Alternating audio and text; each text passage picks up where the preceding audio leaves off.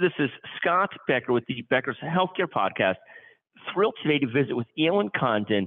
Alan heads up the financial line. He's an editor-in-chief at Becker's Healthcare, brilliant journalist and leader. Alan talks to us often about what stories he's following in the healthcare sort of business news, healthcare news, and so forth. Alan, tell us, what are you following currently? What are the big stories you're watching currently? Yeah, great to be back on with you, Scott. So two big stories I wanted to kind of touch on today in the healthcare business area. One, a big deal involving CVS Health, and another, a bit of an update on what's going on in terms of private equity. So firstly, jumping into the CVS Health deal, they're closing in on a deal to buy Oak Street Health, which is a primary care network of about 160 clinics across 21 states or so. So this deal was kind of announced to be in the works for the last few months or so. Hearing through the pipeline that it could potentially go through later on this week. That deal will be a $10.5 billion transaction, kind of following on from a second multi-billion-dollar deal that CVS Health announced just in the last 7 months or so.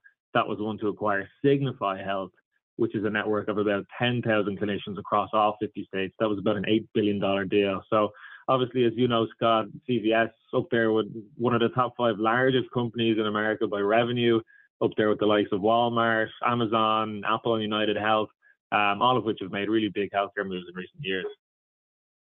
So it's kind of fascinating to sort of see CVS Health do this. CVS traditionally has been the pharmacy chain. It's been Aetna. It's got the prescription benefit chain. But it really hasn't really staffed those health hubs very well, or the CVS Health areas very well. And now it seems like they're really trying to buy up physician networks, become truly a provider as well, much like Optum United is. Is that the sense of where they're trying to go to really deepen their network of truly having a provider network? Is that what you're saying? I believe so. Yeah, I think the likes of these big box retailers like CVS, obviously not just a retailer, as you mentioned, but the likes of Walgreens moving further into healthcare as well. They'll be more accessible in the community, snapping up these provider networks, and potentially more acceptable of tighter margins than health systems maybe are as well. But I think vertical integration is likely the name of the game there. You know, hospitals achieve this on the provider side, by integrating physician practices, post-acute facilities, and ACOs to become quote-unquote health systems. So I think there'll obviously be increased competition in the healthcare sector, no doubt, but maybe also the opportunity for some of those, big box retailers, tech companies to collaborate with health systems in the future as well. But your point is so well taken that the CVSs, the Walmarts, may end up being more accepting of tighter margins here, and the hospitals get hurt often in physician employment. And the hospitals traditionally did well, even though they lost many of the physician salaries because it generated so much other business for the hospital health system. Then the model changed where they had to be an integrated delivery system. Here, the Walmarts, the CVSs, the Walgreens both want to own physician networks for all the other business it throws off, but they also want to own it for all the other collateral businesses it can be related to, like the Aetna part of it and so forth. So it really is fascinating. Then there's always rumors that Walgreens will get closer to Cigna, and we'll see if that plays out. But what a fascinating situation in terms of CVS after multi-years of not really going that strongly after this direction, building it out physically, but not doing it actually in practice. Now trying to do it in practice with these major acquisitions. Just absolutely fascinating. Alan, thank you. You were going to talk about that story and another story today. Tell us what the other story is that you're watching.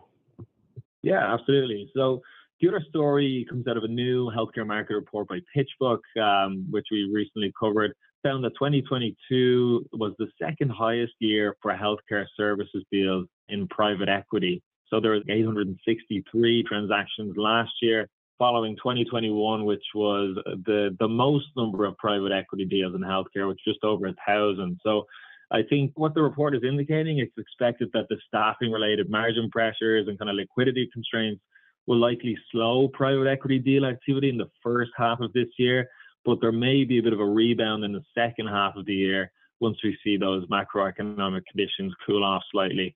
So really interesting to follow. I know you've been following private equity for really closely for quite a while, Scott, but obviously it's had its sights set on healthcare over the last couple of years. You know, deals have been on the rise with some bumps along the way since 2009 or so, but really interesting to see just the volume of the deals last year and in 2021, and also seeing how much private equity will have an influence on healthcare in 2023 and going forward as well. No, it really is fascinating to see how much of it is out there. No, thank you. The private equity is still sitting on $1 trillion, $1.5 trillion that they have to invest. Healthcare remains one of the sectors they stay very interested in.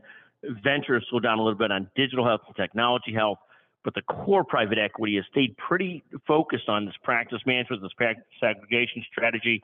And a lot of it is indicated by this, by what we just talked about a second ago, the Oak Street Health of the world, the Village MDs of the world.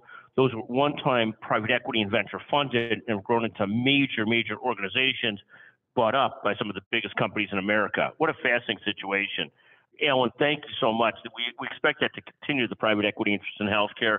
And it leaves hospitals and health systems constantly trying to figure out where do they fit into the health system universe going forward. And that's really the big question as you continue to watch this, and how do they make margins work and thrive when there's all these other different sort of pieces of healthcare fighting at the edges and the high margin edges of the business, like CVS and private equity and so forth.